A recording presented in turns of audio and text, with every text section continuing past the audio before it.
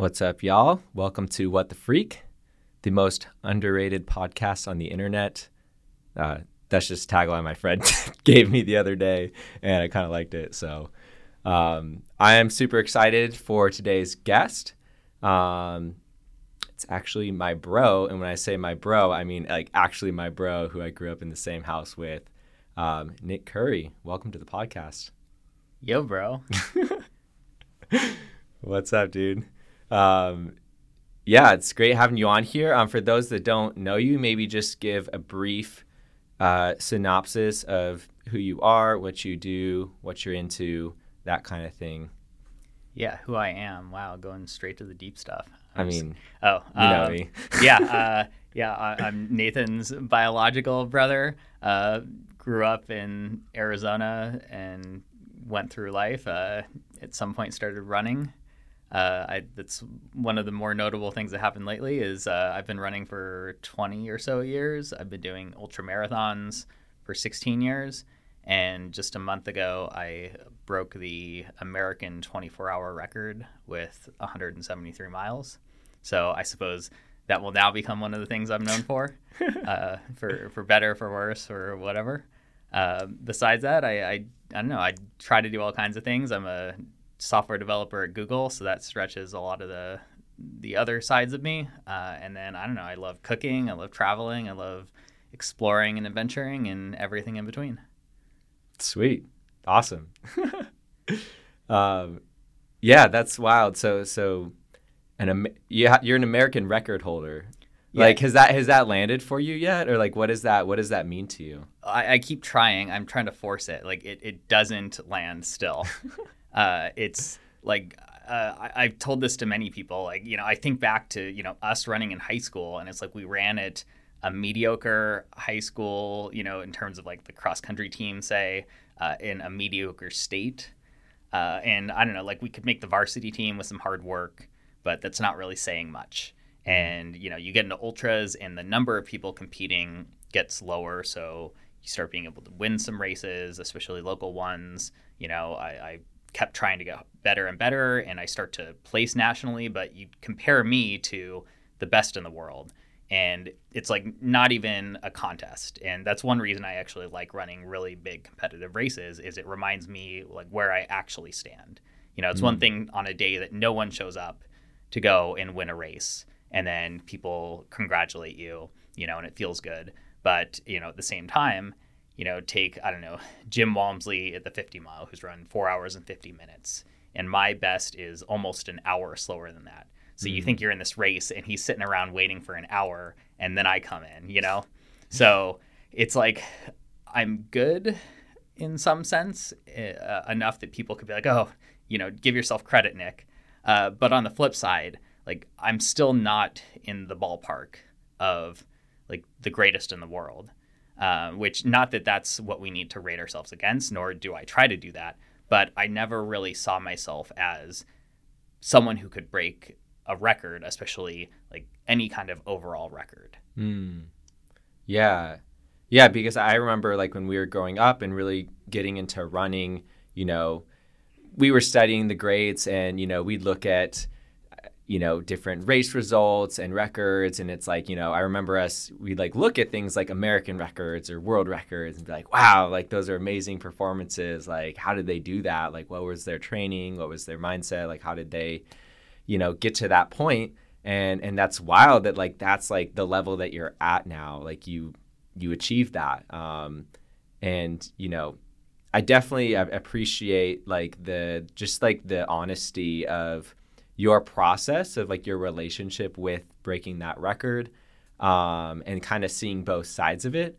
I think I did see, so are you now in the top 10 all-time 24-hour like records? So this was a kind of a running joke during the race and after it among the discussions that were happening, because I am the 7th best all-time 24-hour runner. But I am not anywhere near the top 10 performances, because you look at like the top 20 list, and it's like 18 of them or 17 of them are Yannis Kouros. Yeah, who by the way, stayed at our house for a week back in, God, what year was that? 2005 to 2006. Jeez. Wow. That's Yeah. wow. And that was like when we were just running this race called Across the Years, which then Aravaipa, not too long after that, ended up taking over that race. And now it's like, the premier 6-day race in the world, kind of, right? Like it's like one of the only ongoing 6-day / do you do the 10-day regularly too? It's now regular. Like, it was only added a couple years ago, but it's now one of the only 10-day races that occurs in the world. And Wow. yeah, it's fun. I've told this story a couple times now recently because people ask how I got into ultras, and it's just so fun to tell because you were there. And, back in 2005, it's like you and I were both in high school. And Jamil had, gone on to ASU, Arizona State, and none of us were good enough for a college, like D1 college team. And so he just got into the local road racing scene, built up, did a marathon, got to know some people, got hooked into like the little tiny, like couple dozen underground trail ultra runners in Phoenix at the time. Wednesday Morning Running Club? Yeah, Wednesday Morning Running Club. In contrast to now where there's so many, there were just not many, and the internet didn't really have much information. I don't think you could find it. So it was like hard to use. It's like word of mouth. And so he got plugged in and somehow like saw on a race calendar this 12-hour free night run and was like, hey, you guys want to do it? And I just remember is like, I don't know, it's like a sleepover and you get to run, which we're runners. So like that sounds fun, kind of like an all night party. And then you invited your Matt and John, your two friends that were also on the cross country team. And like we went out there and like sprinted for an hour and then got tired. So we jogged for an hour and then we sprinted again. And then we sat around and ate pretzels and drank Gatorade because that was what was at the table. And then there was the guy, Mark Henderson, who was a NASA engineer from Texas, who was leading the race, running in nothing but Napoleon Dynamite boxers. And then there was someone else, like, some old runner who kept telling us the same story every hour over and over again because he forgot that he told us the same story. And it was just like totally bizarre and totally like, I don't know, somehow it connected with us. And we're like, this is super weird, but I love this. And I can't, like, we need to do more of this. And then, yeah, we did 50-ish miles in 12 hours, and then found out you get you got a buckle for 100 miles in 24 hours. So 4 months later, we do Across the Years 24 hours, and think, oh, we could totally do that again. And I know I made the biggest improvement over my 12-hour distance, and I did 20 extra miles with the additional 12 hours. And both of you did even less additional miles. So Oh, yeah. totally had no idea. But yeah, that was when you heard from Arizona Road Racers that Yanis Kouros, or this guy, this international runner, needed somewhere to stay, and you asked if we could do it. And then we learned who this guy was. He's like the greatest ultra runner that's ever lived and held every world record from 12 hours to 1,000 miles. And yeah, that was a pretty fast introduction to the sport for us. Yeah, nothing like having the best in the world just like hang out at your house with your family for a week and have your mom cook him Lebanese food and just like have him just like walking down the block trying to recover from his extraordinary effort that he put in the race. Yeah, I'm curious to hear a little more. So there's a couple of topics I really want to touch on the run, and then maybe we can go somewhere else after that. But two topics that I find interesting. One of them is I was actually curious, and I went to letsrun.com to try and see if there was anything posted about it. The only thing I could find was one message board thread with like 8 messages on it. And basically the person, whoever started it, was like, this is ridiculous that this has no coverage. Like, it's nuts. Like, look at what this dude just did. He literally just set an American record in the 24-hour race, which, ultra running has more and more notoriety. I mean, obviously not as much on that site. But he's like, this was a phenomenal performance, and there's literally nothing out here. People don't understand like what it takes to do a performance like this. And I thought that was just so funny that like literally there's just one 8-message thread on this big running website that covers the most stupid things a lot of times that like gets so much attention, and yet a legitimate athletic performance like this got hardly nothing on there. I mean, I know that in a lot of other ways that like, you've been on some other podcasts and I'm sure in other ultra running publications, but I think it's so funny how like in more of the mainstream running world, ultra running, especially like, you know, the 24-hour and beyond, it's kind of a whole different sport than even like 50 milers and like 100 milers, I would say, where there's like this another leap of understanding of what that even is. The guy even specifically pointed out and had had it listed out how crazy consistent you were. I think it was something like, I don't know, all but like a handful or two of laps were within this like very small time period of like 10 seconds or something. It's like almost all of your laps, like 98% or 99% were between like 2 minutes and 2:10 or something like that. And it was just crazy. And he was just blown away and he couldn't understand why nobody appreciated a performance like this, you know, just specifically on that side. But I just thought that was interesting, like the whole notoriety factor and how like ultra running kind of just doesn't get acknowledged in certain ways, especially as you go up further in distance. I think people just don't understand what that means and like what that is.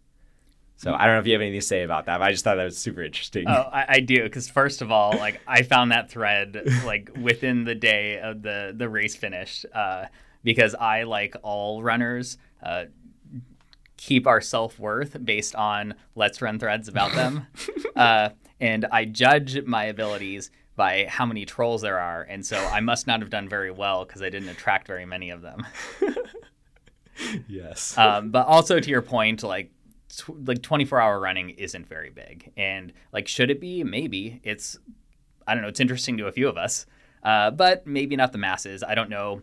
Like, it's hard to spectate. Hopefully, I mean, like Aravaipa is trying to change that with the live commentating and live streams and trying to make it interesting. Like, I'm hopefully trying to make it interesting by actually performing in ways that make it exciting as much as it can be. But I do think it's hard to spectate a race that's 24 hours. Mm-hmm. And like you watch at the beginning and everyone's on great pace. And then like most people aren't going to sit around for 24 hours, even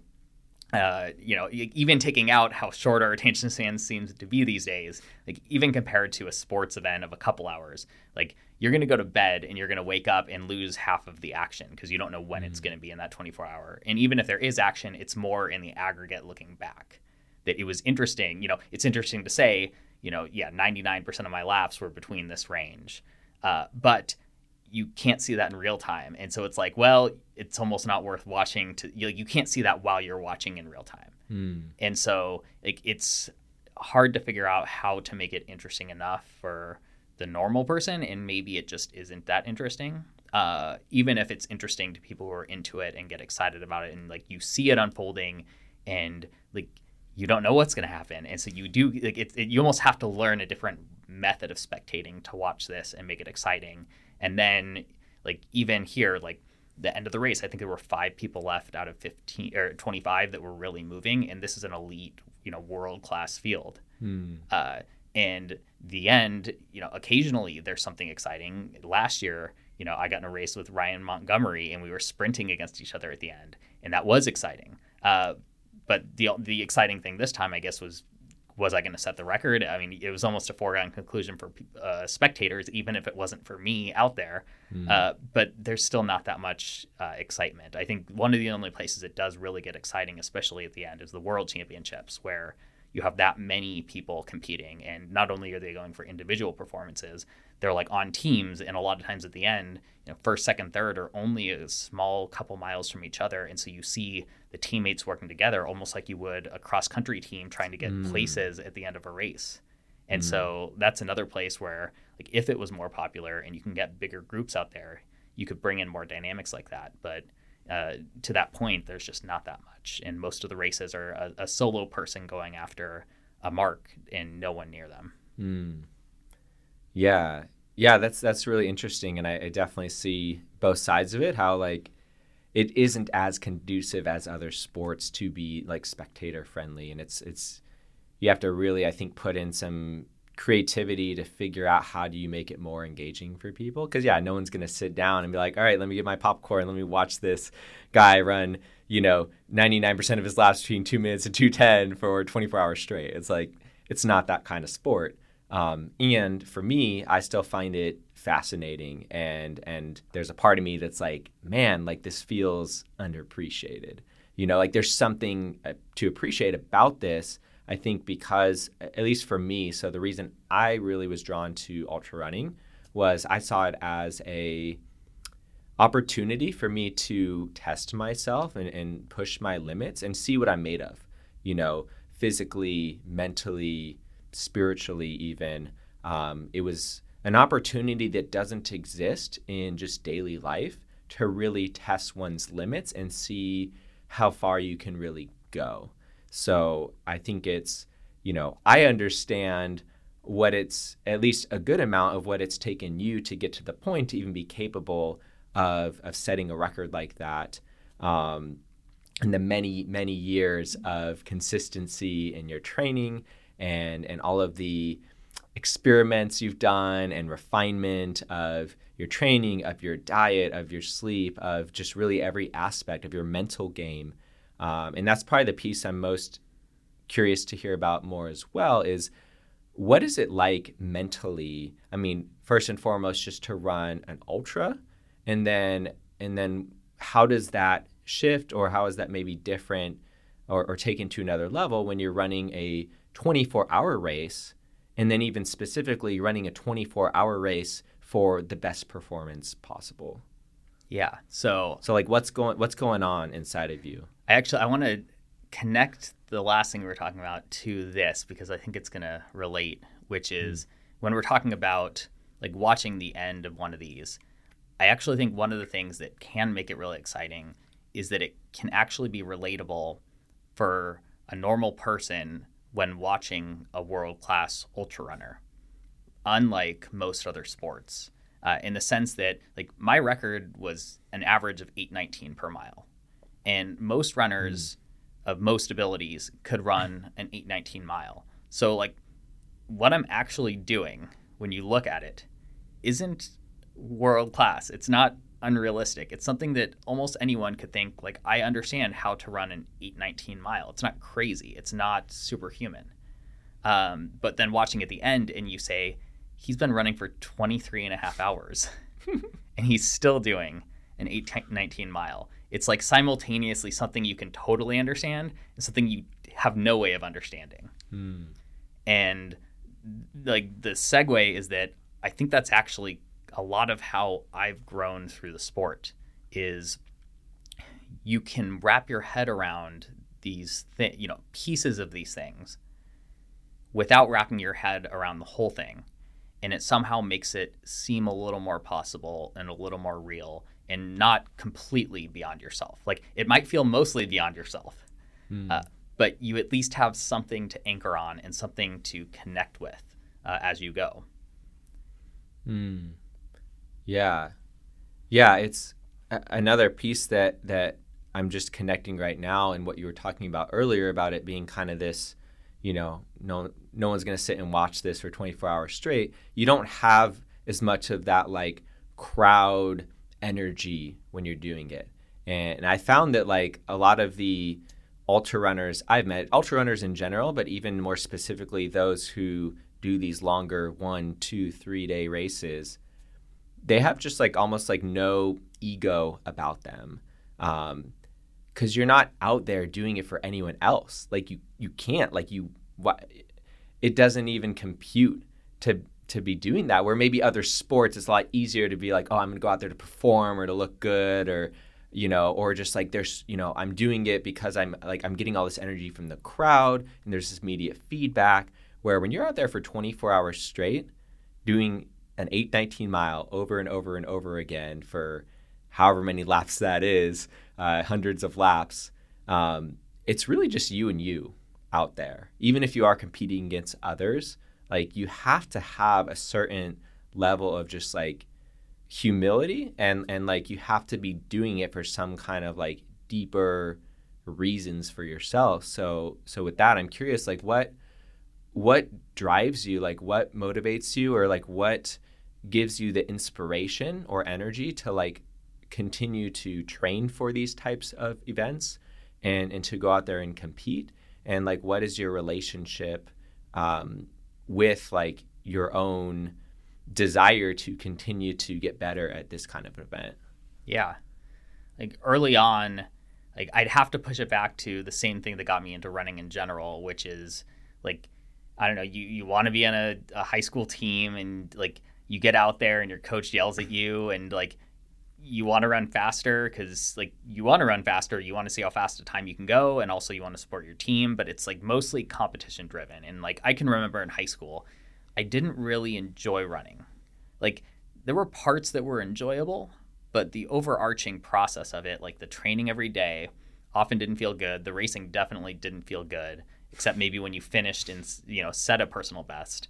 But there was a lot of pain involved, and I just, wasn't fit enough or something to get past all that, such that like it was a lot of work and like not a lot of pleasure. And clearly in me saying that, like that was enough to satisfy me to keep doing it for 4 years. And like it wasn't that sustaining because like my freshman year of college, like my mileage dropped to almost nothing. Like I still considered myself a runner in my head, but I think I was probably doing 5 to 10 miles a week, which was not much. Mm-hmm. It's like 2 runs a week maybe.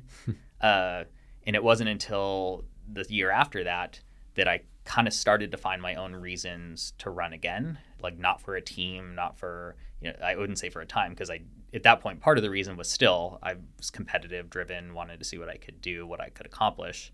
But more so, I started finding things that I enjoyed about running, meaning I started doing more trail running, mountain running. I started getting more into these ultras that, the way I describe it is it's a trail and a course that could take a week-long backpack to see under normal circumstances. And you can see it in half a day. And like that's always something that's connected with me. We did Boy Scouts and would go backpacking, and I've always loved the outdoors and nature, and connecting with that, disconnecting from our busy lives, all of that. And so once I combined running with that, that was the first time I think I found something that like I'm like, I want to do this, like all of this. I want to do all of this all of the time. Yeah. And that helped me a lot. And the other interesting thing is it started to help support the part of me that wanted to be competitive.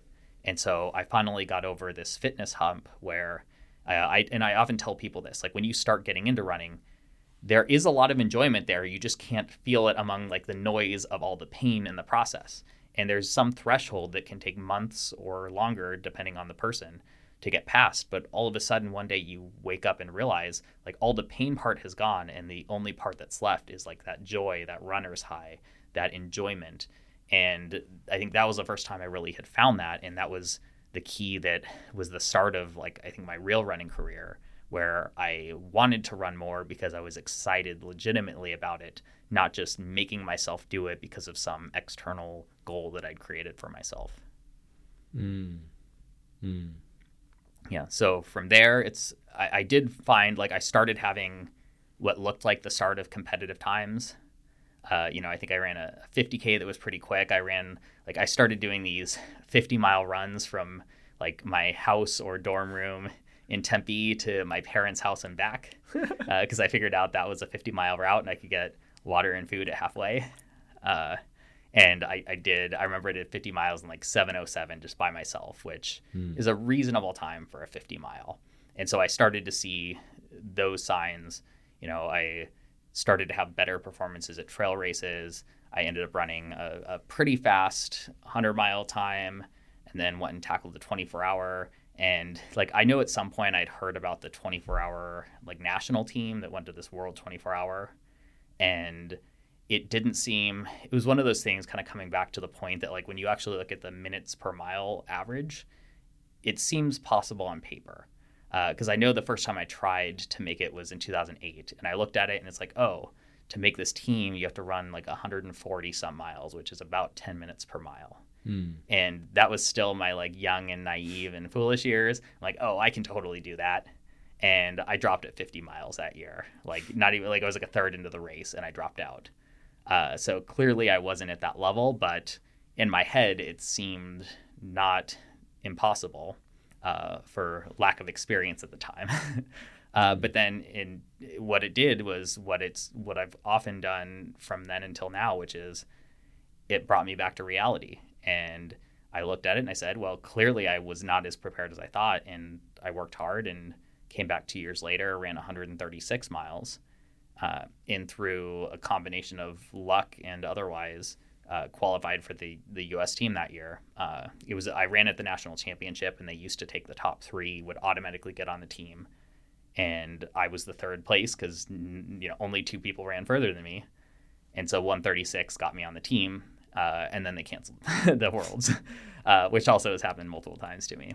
Yeah. But again, it's like then I was forever then in my own head capable of making the U.S. team, and it only got harder after that.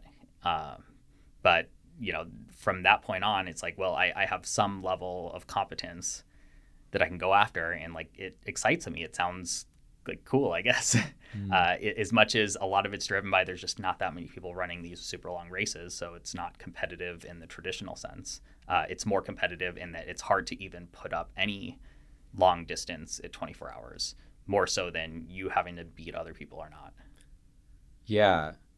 And would you say that to do well in the 24-hour, let's just say in general, I'm sure there's some exceptions, but in order to actually do well consistently at that kind of event, you kind of need to have like more of a running background under your belt and maybe like work your way up to that. Is that generally what you see, or do people kind of just jump in there and do well just because they ran like, let's say, faster times in shorter races? It depends a bit. You're going to need some kind of background or gain some kind of background. Like actually some of the best ultra runners are sometimes people that don't get into running until later in their lives. I actually think like age and experience for a number of reasons tends to be advantageous. It's not a rule, but it's a pattern.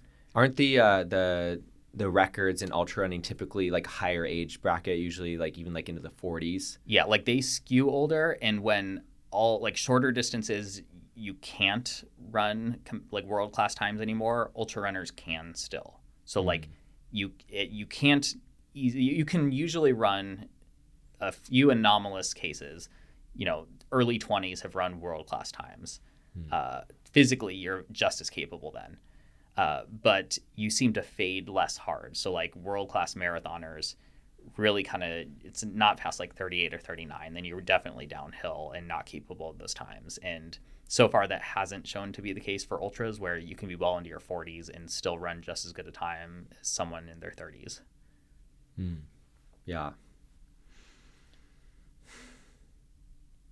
So where do you kind of see things headed from here for you?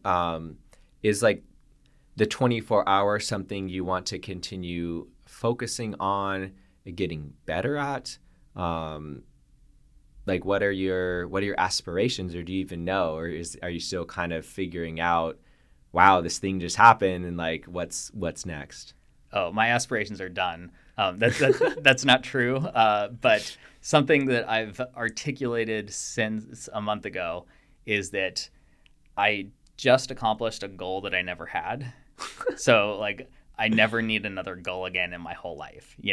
Like if you were to ask someone to set like their lifetime goal, like I just did something way beyond it, blew out any lifetime goal I could have imagined. And so like, where do I go from there? Like I mean, one option is you jump on the hedonic treadmill where like nothing's ever good enough and you just always set a higher goal.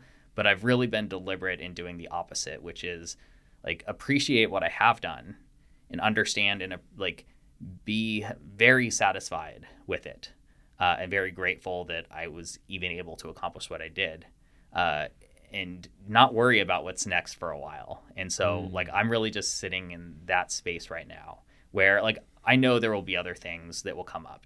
I'm in the Hard Rock 100 in July and I will want to do well there. But for a bit, I don't worry about any of that. And like, I don't know if I need any more lifetime goals because I tend to accomplish things that I, hadn't yet realized were goals because I'm not too worried about it. Most of my big accomplishments weren't big things that I was trying to do for years and years. Other than like there is an underlying, I want to always be improving. I always want to do better. I want to push myself as far as I can go because it's something I enjoy. but it's not usually anchored to specific things that may or may not occur. It's more directional, and that also lets it shift more. Like maybe I won't care about something forever, and so I don't need to get too stuck on it. Yo, that's big. I just want to like pause for a moment and say what you just described is huge in my book, in my eyes, in my experience. And actually was just a guest on a friend's podcast this morning. I think it was in that conversation, or maybe it was a conversation I had yesterday. I was talking to a friend and I was like, I've actually like if I were to die today, like I'd be good. Like I'm happy and satisfied and have accomplished more than I thought I could in this life. And that's a really good place to be, where, you know, definitely I have a direction I'm headed, and I have a lot of things that I'm creating right now, but I don't want to get caught in, I think you call it the hedonic trap of like it never being enough. And I just see so much of that happen in all areas of life with a lot of people, where they're just going towards like what goal, towards what ends, towards what like, oh, once I get here, then I'll be happy or satisfied. And that's just like a never ending thing, right? Where you're satisfied for a moment, even if you win the Super Bowl, it's like you're satisfied for a moment. But if that's all that you're living for is just to achieve that thing, then what? Like your whole identity is built around this accomplishment. And then once you achieve it, who are you? And like, what do you do? And I don't know, I really appreciate the perspective you have of wanting to just like be deeply satisfied with what you accomplished and just be okay with that. Like you're still open to growing and improving and achieving more things, but I just really want to emphasize like how much, I don't know, to me that's just like a very mature approach to life of being able to be just more and more fully satisfied in the moment. Yeah. And one of the other big things too is for me has been keeping in mind like the cost of that kind of pursuit. You know, like single-minded focus can be enviable, but a lot of times you don't understand all the stuff that happened behind it. And it's not to say that it's a bad thing. I actually think it's a good thing, but knowing its place in the whole of your life, for me, is just as important. You know, like all the greats, like what relationships did they burn along the way? What other opportunities were they never able to pursue? At what cost did it come to focus that much time, energy, and everything else along the way? And I know for me, it's been a multi-year pursuit to get to the level that let me accomplish this. And I know the things that it costs too, starting at, Lauren, my wife, and, her support, and even just, we can't have a nice night because I need to go to bed early and, wake up to do 6 hours of running on the weekend when we, would love to go spend time together and chill. To my friends who, like, I haven't seen very many of them in very long because I've been so focused again. So it's like I don't have energy on the weekends. And even if I muster it, like I'm kind of half there half the time because I'm tired from something, or my mind is thinking about the next run, to all these other little things. Like it definitely comes at some cost, and, it was worth it for me, but it's not worth it to do that all the time forever, or else I only become a part of a person that just runs these races and just tries to accomplish running accomplishments. Yeah, I love that. I love this conversation, and this is the kind of thing that I think about a lot as well, because I know that I've, for example, in growing this restaurant business, really sacrificed a lot along the way. And over the last few years, I've realized like, oh, it's actually like not worth it to, I think there's to a degree of value in really dedicating yourself to something. And I think that my dedication to that business, really getting it off the ground, there was many times where I thought, oh, this is it. Like the business is going to fail. It's going to die. Like I can't do this anymore. And it really did need me to dedicate myself in a deep way and sacrifice in a lot of ways in order to get it to a point of like where it's coming recently. But I at some point I decided I'm not willing to sacrifice this much for much longer. And there's other aspects of myself and my life that are really taking a big hit in order for me to pursue this goal, being so hyper focused on it. And that's why over the last few years, I've been really kind of working myself out of the hole that I feel like I put myself in, because I just realized I think there's my actual biggest goals in life actually relate more to how do I create like holistic fulfillment for myself, and how do I actually create a life that I truly enjoy living, rather than I felt like I was living from a lot of voices of other people who are like, oh, like this is what success is, like this is, you know, what is a worthwhile, meaningful endeavor for you to like put yourself into, and this is the way that you should do it. And I really had to take some big steps back and evaluate, like, is this actually fulfilling me? Is this actually getting me to a place where I want to go? How much longer am I willing to make certain sacrifices? And how is that affecting, like other relationships I have, other interests I have, other desires that I have? Because there's only a limited time each day to do things. You know, we only the great equalizer, we all have 24 hours in a day, which is, you know, also another fascinating part of the 24-hour run.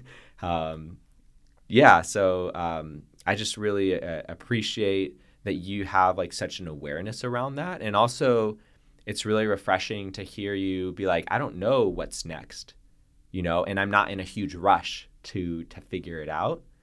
I just feel like we live in such a hyper masculine world and so heavy on this like kind of strange to me now work culture where we work ourselves into the ground.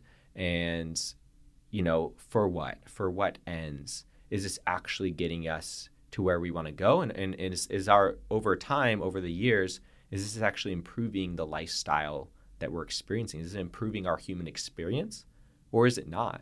And sometimes I like to look at things like very binary like that, of like, is my life experience improving over time, or is it not? And if it's not, then maybe where I'm putting my focus and my attention on my endeavors is misplaced in some way, or isn't totally, you know, actually fulfilling and meaningful to me. Because at the end of the day, right, like running a record is still at the end of the day just a number. If you want to look at it from one perspective, right, it's just a number, like, you know, and there's a lot of meaning that can be behind that as well. And there's so much that came into it. But at the end of the day, also, it's like, okay, that's a number. And that makes me really think about, and I'm curious to hear more of your experience of like, you know, okay, in the pursuit of reaching that number, like you're saying, what did you sacrifice along the way? And did you enjoy the journey? Do you actually enjoy the journey? And I feel like your answer is yes. Like, I feel like your answer is it was worth it. But I would love to hear for you. But I feel like for a lot of people, their answer is no, it's not worth it, or is only so much worth it in the sacrifices that people make in order to try and achieve certain goals.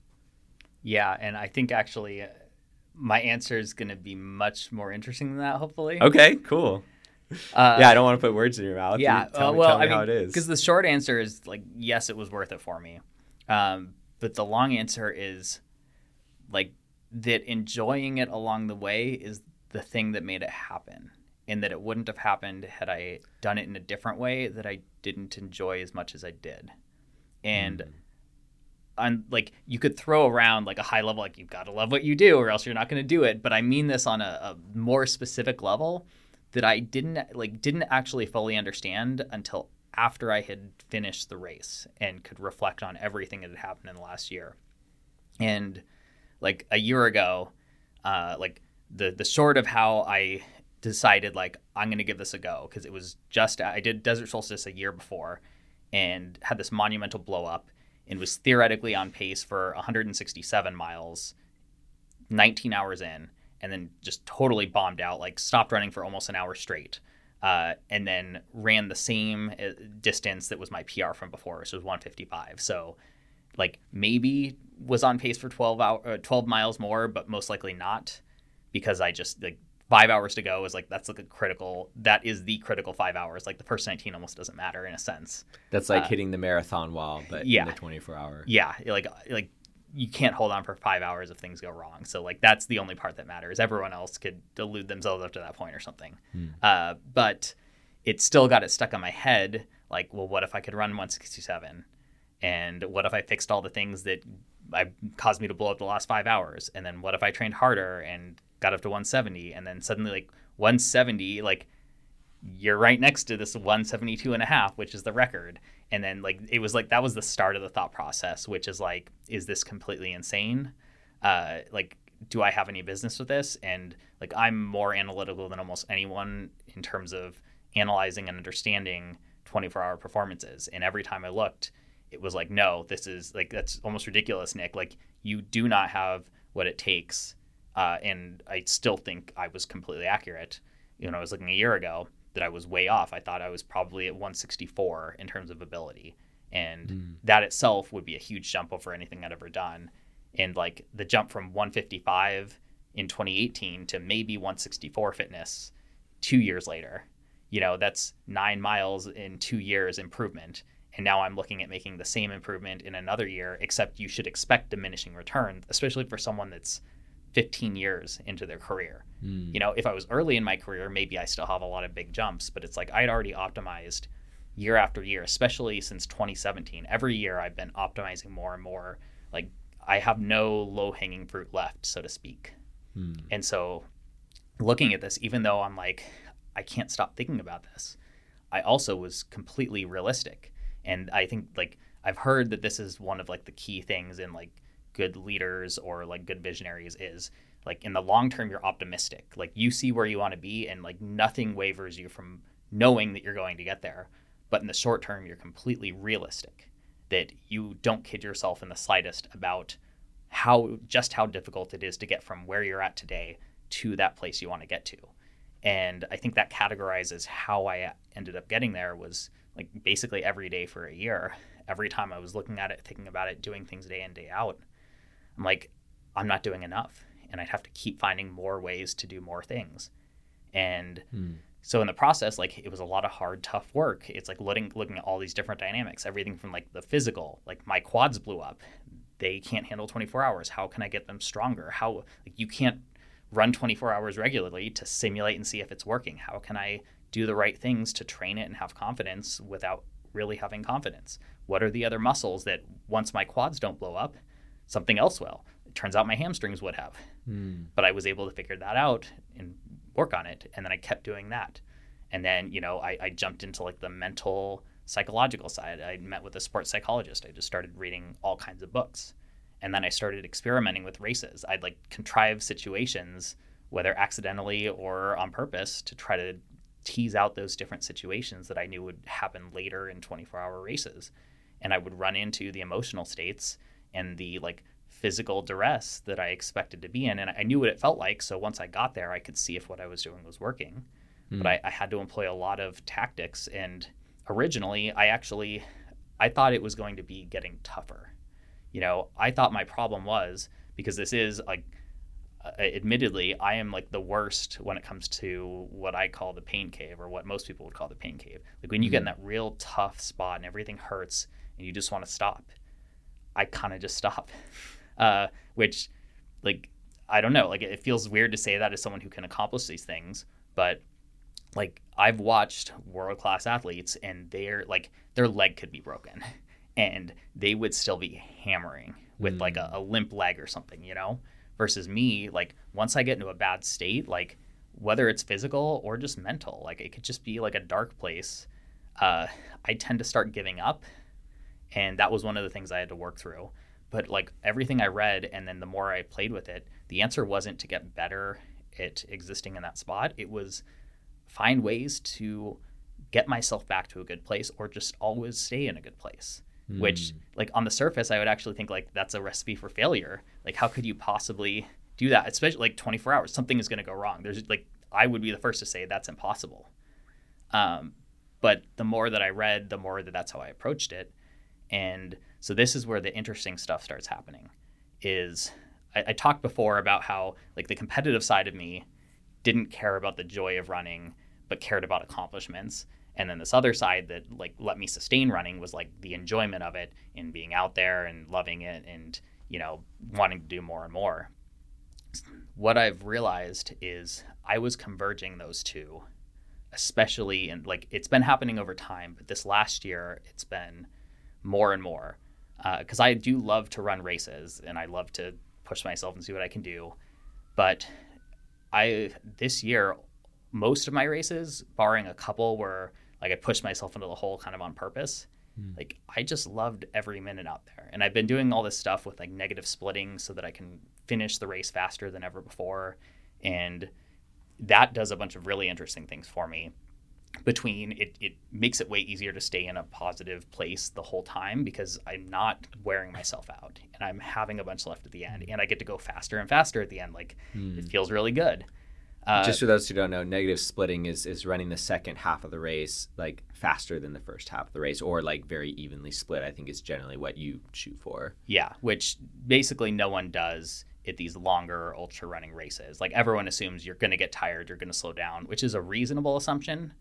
But I've been essentially trying to show that that's not true, that you can start just a little bit slower than you would and then get faster and faster the second half until the finish and just be flying at the finish. And yeah, you get all this like rush of like adrenaline and satisfaction and just like joy. Again, it goes back to like this runner's high, but it's in this weird way where it's almost the comment I made about 23 and a half hours in and your mind is blown when you think about it, except it's you doing it. Like, how can I be running faster than ever before? And like, I mean, I feel like I still feel like I've run however far the distance is, but actually less than you'd expect. And you feel the flip side, which is you just feel like powerful in like the sense of like the human being and what a human being can accomplish, except you're that human being. And so like race after race this year, I just kept running these races where I felt awesome at the end. You know, I ran 100 miles in 13 hours and 20 minutes as like an 8-minute pace in June. And I was closing the last couple miles at like 6 minutes. And the last mile or two was sub 6. Wow. Like just sprinting basically relative to that distance. And so I was building what turns out to be essentially muscle memory for feeling like giddiness at the end of an ultra. Like it's like a kid in a candy store. You're like, your eyes just like light up and you like can't contain how much joy you feel.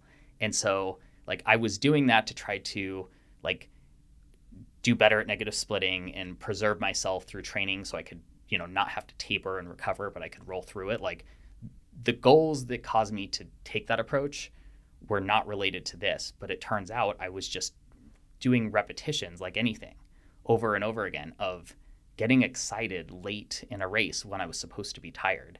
And everyone else doing that, they get muscle memory of expecting to feel like garbage. And so at the 24 hours, like I assumed the last 8 hours would, like that would be where I had to pull out all the stops and be ready to suffer and have, you know, music with pumping hard rock and all this stuff. And I didn't touch most of the stuff that I'd prepared for the last 8 hours because I felt the smoothest and best the last 8 hours. Like, even though underlying it is like I could blow up at any time, the 24 hours is a crazy race. Like, it takes people down very quickly. Like, anything could go wrong. I had to trust that it wasn't going to. And then beyond that, like the other thing I kept thinking is like I have multiple gears more than what I'm using here. You know, I was running 8-minute pace for a lot of the laps. Like those were my fastest laps were the last 8 hours. And then at the very end, I ran like 6-minute pace once I was getting the record until the finish because I had saved it up because I didn't want to jump the gun and get cocky and say, oh, I'm feeling good, I can go for it. And then I fall off an hour to go or I fall off 20 minutes to go because the buffer was so short. I only got the record with 3 minutes left on the clock. Wow. And so I didn't want to take for granted that anything could go wrong. But at the same time, like I felt like hours out, I could have started to speed up. And what I realized is I had like completely created like no alternative reality than late in races, I feel good. I feel smooth. I feel excited. And Hmm. like all of those emotions stirred up all the same, even in a race much farther than what I'd practiced at. And like I think that was one of the biggest actual keys to my success is how much I'd reinforced like that positive thing. And clearly there's a bunch of other stuff that goes into that. It doesn't, that's like not the only piece. It's not, it's one of Sure. many, but I think that was one of the key ones. And, Hmm. coming back to what you were talking about in life, I think it's the same thing is you can't expect like you set this big goal at the end of some time period and you work hard to get there, but you're miserable getting there. And then once you get there, you're going to be magically satisfied and succeed at it. Like what's more likely to make you overall a better person is figuring out how to enjoy the work along the way. And yeah, you shouldn't necessarily like enjoy every piece, every moment. Like I think a lot of what gives us like richness in life is that things are hard and you have to work at things and there's some piece of suffering and a lot of things.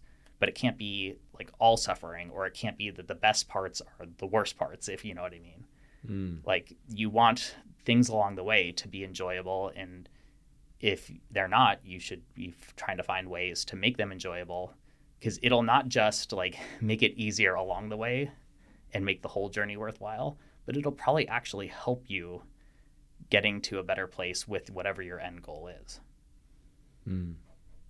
Wow. Yeah, that's powerful. I my experience of ultra running is that it's kind of like it takes life and it just like shrinks it down into this experience that's just like concentrated. And so I really love just how you described all of that. I find it extremely fascinating that your approach is so there's something that's fundamentally different about the approach that I hear you describe. And maybe I haven't done as much research and am not as in tune with other ultra runners and what they're doing today. But the approach that you describe does seem fundamentally different than how a lot of just athletes in general view their sport, or just even how a lot of ultra runners that I've heard of view their sport. And I think there's something really interesting about the whole piece around you feeling good, like almost feeling your best at the end of the race. Maybe physically, right, you're tired, but like you feel perhaps almost better at the end of the race than when you started, which is really opposite, I think, of how most people experience a race and go at a race.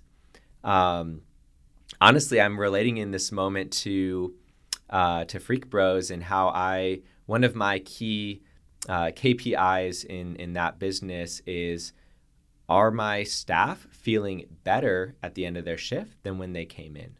Maybe physically they're a little more tired, right? Maybe they really, put in some work making some pizzas, but are they feeling better by the time they leave? And do they actually have more energy overall to go and do whatever they're about to go do next?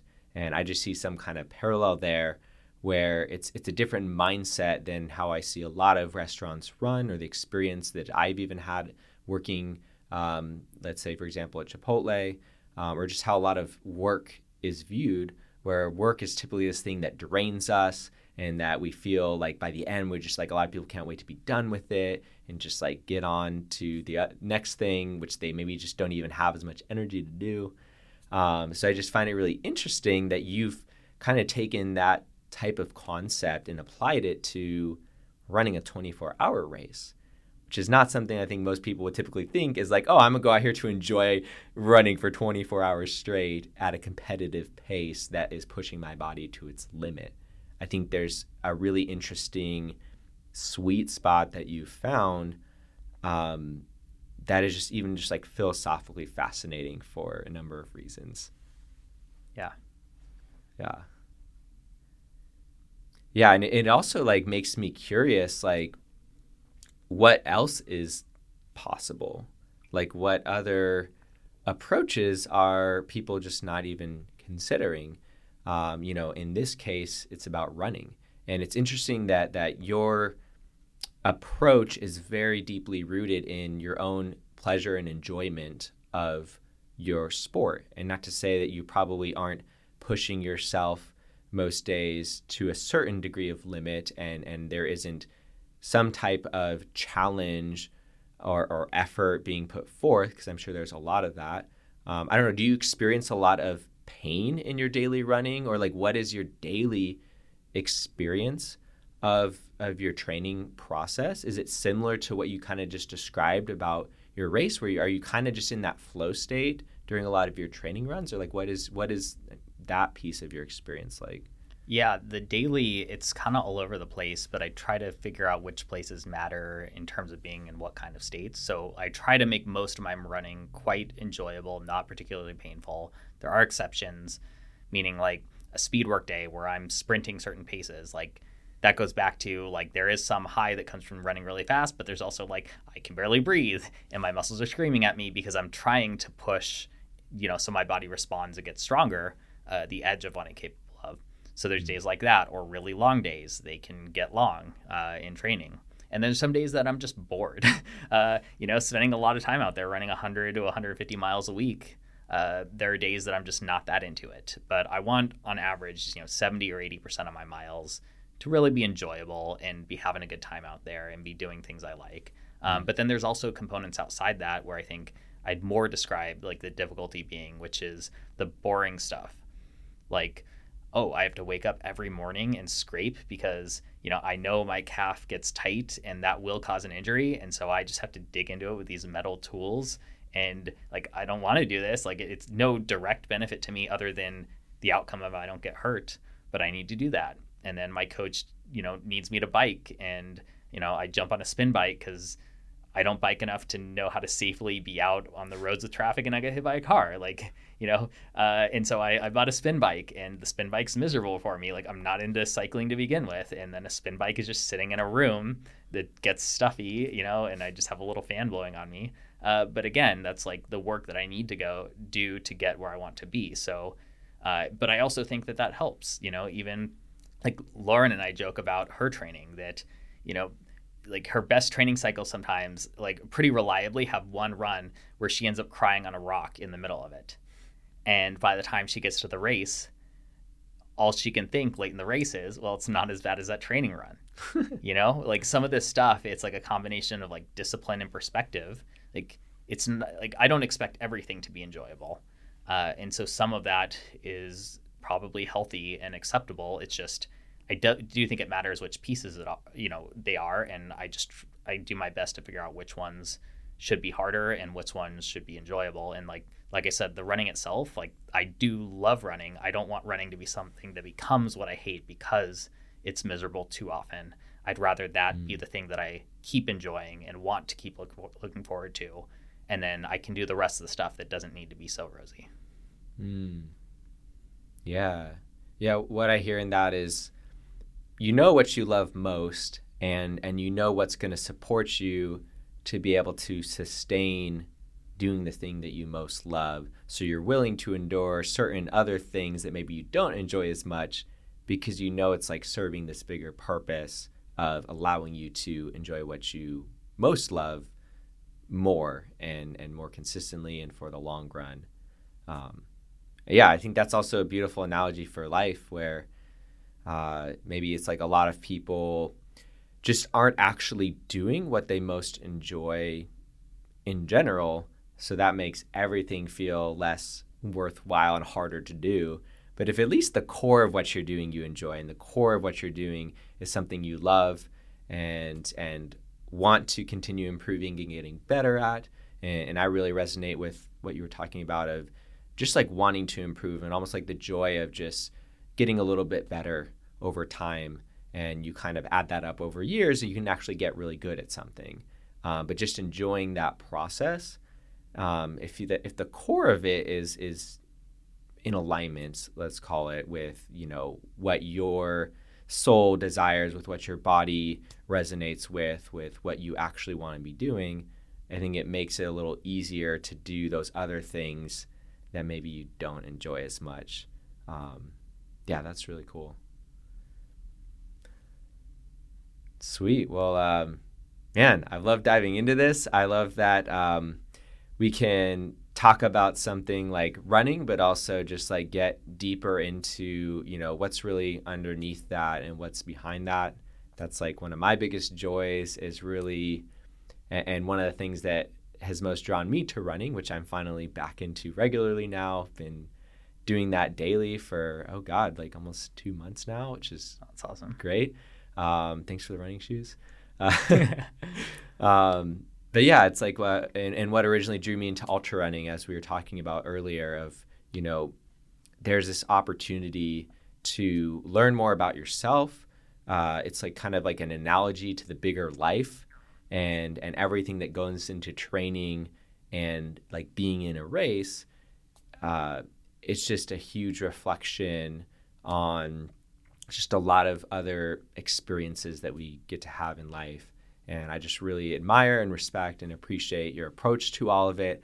I think you're, may I say, like bold to be so adamant that you knew that there was something there for you in your approach, even though you didn't really have that validation from a lot of other people.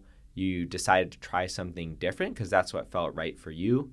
And I just have so much respect for your ability to listen to yourself and your own truth and to really just continue leaning deeper into your experience. And it's cool to see that it's kind of like come full circle out the other side of truly empowering you and enabling you to have an incredible performance that is respectable by any standard. And you did it through, in my eyes, a completely different way than I see most people approach something like that. So I'm really inspired and excited to see, wherever you go from here and however many more times you get to surprise yourself with what you accomplish, and just, excited for wherever you choose to go next with this. And thanks so much for just sharing your experience and your wisdom, and for just like bringing a really positive, inspiring perspective to things. I just really, really value that a lot. Yeah, glad to come on here and talk about it. It's always great with you. Heck yeah. Cool. Well, if you guys want to follow Nick, where's the best way to find you? Do you post on social medias? Only as much as I have to. I mostly try to stay off it, but I do try to share enough because I know people like to follow what I'm doing. So Nick Curry Runs on Instagram, Facebook, I guess. NickCurryRuns.com if you're into ultra running itself. I've started posting some of the more like technical like philosophies I'm trying to develop on this negative splitting and other things hopefully in the future.